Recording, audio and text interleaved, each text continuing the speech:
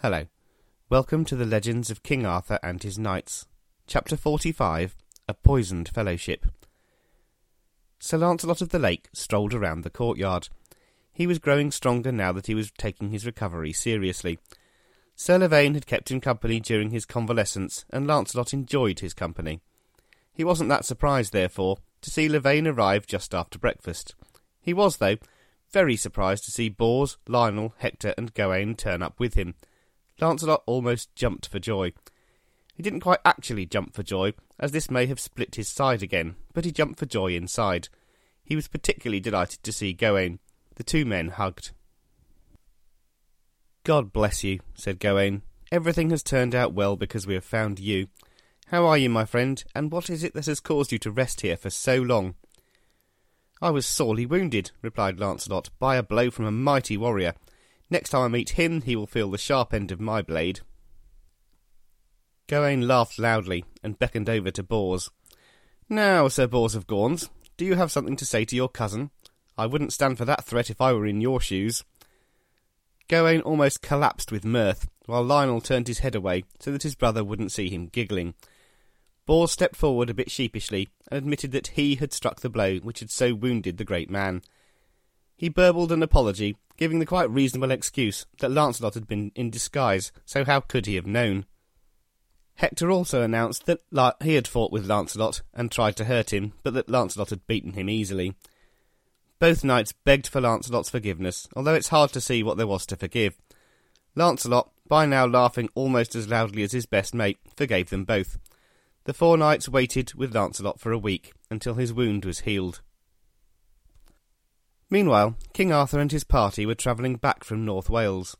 He and a large company of knights spent a couple of days at the castle of Torrock, feasting, while the Queen made her way straight home. When they left the castle, though, they got lost. Fortunately, Sir Sagramore stumbled across another larger castle. He was told the lady of the castle would welcome a visit from King Arthur and his men. They would, he said, be well fed and entertained. Sagramore took the news back to his king, and they all made their way to the castle. And a quite magnificent castle it proved to be. It was richly decorated with stunning, intricate tapestries. Inside, the great trappings of great wealth were all around. The knights and their master were met by over 100 knights and ladies, and then were presented to the lady of the castle. This lady was someone we have come to know well, as we have followed the story of King Arthur. It was his sister, Morgan Le Fay. The feast was utterly magnificent. It was almost as if the castle cooks had a month to prepare. Maybe they had. Maybe Morgan's magic was still strong, and she had known what would happen. Maybe Arthur and his men hadn't got lost, but had been led astray by powerful sorcery. Whatever the cause, all of the knights had their fill, listened to fine music, and then were led to rooms to lodge for the night. King Arthur was given special treatment. Two young ladies with candles burning in golden candlesticks led him to a bedroom. It was the very same bedroom which Lancelot had stayed in when he was Morgan's prisoner many years before. The room was decorated with scenes telling the whole story of Lancelot's love for Guinevere. He had painted the scenes himself while he had been held captive. King Arthur was too tired to realise what the pictures were representing. Morgan, wide awake in a nearby room, wondered whether she should explain the scenes to her brother. In the morning, she decided that she should. Morgan Le Fay entered King Arthur's room. She bowed down before him and offered her words. "Sir, I have offered you my hospitality, and I love you as my brother. Please stay here another couple of nights." King Arthur agreed. "Excellent," he said. "I'm glad to have my sister back in my life. You can be a companion to my wife, the Queen." "I don't think so, sire, for I have grave deeds to tell you." King Arthur's heart dropped. He waited for the terrible news. "Sir, since the day Lancelot of the Lake joined your court, he has been in love with your queen. Worse than that, your queen has been in love with him. When Galahad entered our kingdom, he made a pact with your most valiant knight. Together they conceived a plan, and Lancelot and Guinevere got together. They have been together ever since." Morgan gestured towards the incriminating paintings on the wall. He painted these himself. Gradually the truth dawned on poor King Arthur. The little things he had noticed and dismissed came back to him. He remembered Tristram's shield. He remembered little glances between his wife and his favourite knight. He remembered times when both had made excuses not to go to a tournament. Most of all, he remembered the words of his nephew. His heart broke and his blood ran cold. He muttered under his breath, "Oh, Agravain, why didn't I listen to you? I have dismissed the word of a loyal knight and taken to my heart a scoundrel." The king turned back to his sister. Even as he did so, the doubts crept in. Could it really be true? Surely there must be some mistake. After all, Morgan didn't have a history of lying to him and trying to kill him, did she? Well, yes, of course she did, and hence the doubts. "Agravain told me about this the other day," he said, "but I didn't believe him. What I see seems to show that it is true. I can never be satisfied until I know the truth. I will not rest until they are caught together, or I am convinced they are innocent. And if I find out they're guilty, then I will not wear a crown again until they are brought to justice. And the justice will be spoken of for evermore for its severity." "It won't be long before they're caught," assured Morgan, "if you go about it carefully." Arthur assured his sister he would find out the truth. He stayed with her for a week, and every day she badgered him to avenge the dishonour that Lancelot had heaped upon him. Every day he agreed he would, but there was still a small part of him that couldn't believe that his wife and his dearly loved friend were cheating on him. At the end of the week, he rode away thoughtfully back to Camelot. He prayed and prayed it wasn't true, and that all would be fine. The dearly loved friend, meanwhile, had recovered from his wounds and had been given a clean bill of health from the doctor at Astolat. He prepared to leave with Bors, Hector, and Gawain. Sir Lavaine and his previously injured brother Sir Tirre were to accompany the knights back to the court of King Arthur, where, it was hoped, they would be able to join the fellowship of the Round Table. Before they left, though, the Maid of Astolat gave it one more go. "You are leaving, my lord, and I doubt that you'll return. I want you to know that I am on the way to death, and only you can save me. As soon as I saw you, I knew I couldn't love anyone else. I loved you more than it is possible for a woman's heart to love a man. Since you rejected me, I have been unable to eat or drink. I've been tormented by my thoughts and suffered every pain and grief." "To be honest," replied Lancelot a little callously, "it was a bit mad to expect anything of me. I told you my heart was not my own. If I was free, then I'm sure I would be fortunate to have the love of someone like you. But I'm not free, and you know that I'm not." "My lord, I'm sorry that you said that. My heart will soon be separated from its love by my death." With that, the Maid of Astolat left and retired to bed. She never got up again, except to carry out her threat. Within a few days she was dead. But more of that later. The 6 knights left. Before too long they arrived at Camelot. Certainly they arrived before King Arthur, who was still at Morgan's castle. Sir Gawain, as was his tradition, immediately went to see the Queen to let her know they had returned. Gawain was full of the joys of spring. His best friend was back, and he looked forward to everything getting back to normal. He had spoken at length with Lancelot as they cantered through the British countryside. Never had he felt the bond of friendship so strongly. Gawain knew in his heart the good times were back. When he went to see the Queen to tell her Lancelot was back, though, he was in for a bit of a surprise. At first she greeted him warmly, as she always did. Her face creased into a frown when she was given the news about Lancelot, and she told him she was too unwell to see anyone. Gawain knew she was lying, but he decided she was the Queen, and her reasons were her own.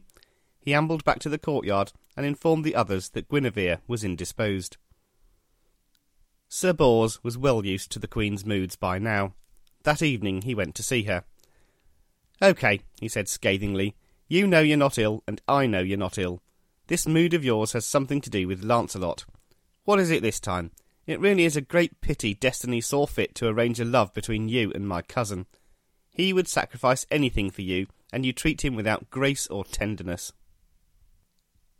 "I have no wish to see that man, I have no wish to speak with him, and I will not enter the hall while he is there." "What is it with you women?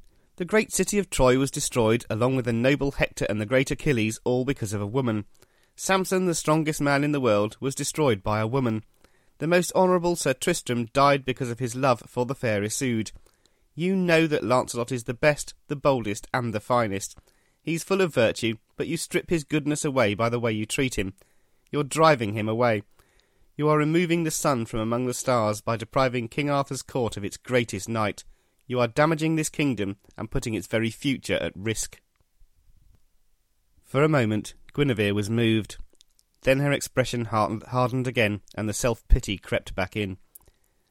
"If that happened, then nobody would lose as much as me. Now leave me in peace." Exasperated, Bors turned away. "Fair enough. You won't hear another word from me about this unless you bring it up." He left the room without a backward glance. Bors immediately went to see Lancelot, and let him know the Queen was by no means happy with him. She was still mightily annoyed he had worn another woman's sleeve. He advised Lancelot to pretend to have urgent business elsewhere and leave. Lancelot announced to the small group that he had to go. "In God's name," exclaimed Gawain, "you can't go now. You must wait for our lord the king." But Lancelot wouldn't. Gawain told him he must be back for the tournament, which was to take place in a few days. Lancelot told him he would, if at all possible, return. Gawain, nearly in tears at the thought that Lancelot was leaving so soon after returning, nodded his agreement and turned away. Lancelot, accompanied only by the wise Sir Bors, mounted his horse and rode out of Camelot. Now, Lancelot is known for a couple of things, apart from his general greatness and knightly prowess. He is known to have been unable to have a sensible thought when it came to Queen Guinevere, and he's known for going a bit potty when things didn't go well for him in that department. This time, though, he had the wisdom of his cousin to help him. As he began to wail and bemoan his fate, Bors put up a hand to stop him. "Look, you know what she's like. Just go away for a few days. I bet you that it will be less than a month before the Queen comes to her senses. If you're away and there is no news, then she will pine for you just as you do for her. She will send someone to find you, and all will be well. Just make sure you turn up at the tournament, and don't do anything stupid in the meantime." Lancelot nodded, and even permitted himself a brief smile. "I'll be there, but I will be in disguise. I will be armed entirely in white. You will recognise me, but nobody else will." Sir Bors of Gauns and Sir Lancelot of the Lake prayed for each other and then parted. When King Arthur arrived back in Camelot, he was quite pleased to find that Lancelot wasn't there. Sir Gawain told him the great man was away on urgent business. King Arthur allowed himself to believe that meant Lancelot and Guinevere were innocent. Surely if there was anything going on, Lancelot wouldn't allow himself to be dragged away, particularly after he'd been away for so long on the Grail quest. His mind at rest, King Arthur slept more easily than he had done for a while. A few days later, the Queen and many of the knights were in London. She held a great feast for those present. The Queen's feasts were noted for their excellence, and the whole party was in great spirits as they sat down to eat. Most of the greatest knights were there, 24 in all. All of the Orkney brothers were present, as were Lionel and Bors. Hector de Maris was also there, next to Palomedes and opposite Sir Kay. La Cote Mailtail chatted to Sir Ironside, and Sir Pinel laughed and joked with Sir Mador and Sir Safer. Sir Gawain was especially pleased. King Arthur's favourite nephew had a love of fruit. This caused great merriment in the fellowship, as meat was the staple diet of knights. Gawain always took the teasing well, laughing along with his taunters. The joke was on them, of course.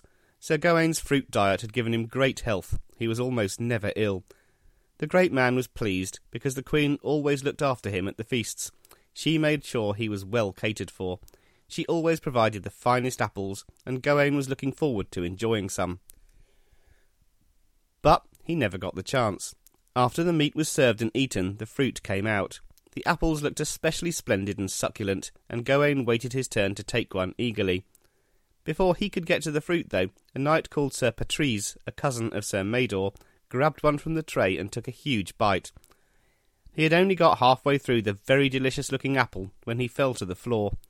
Sir Lionel rushed over to the stricken knight and put his hand on the fallen man's neck. After a few seconds he looked up. "This knight's dead, and it looks like poison." It was perfectly clear to everyone that the apple had been tampered with, and the toxic fruit had killed Sir Patrice. And who had supplied the fruit? Well, Queen Guinevere, of course. Sir Mador jumped up and, without really doing any detective work, made his accusation. "You've killed my cousin, lady. I will be revenged upon you."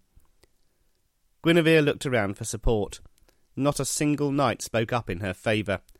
Most looked down at their food and tried not to meet her eye. Even Sir Gawain could not bring himself to speak up for her. After all, it was well known that he liked the fruit. Maybe the apple of death had been meant for him. It seemed pretty clear to all those present that the Queen had supplied the apples, and therefore the Queen had supplied the poison. Sir Mador, flushed with the importance of being the accuser, rushed to King Arthur.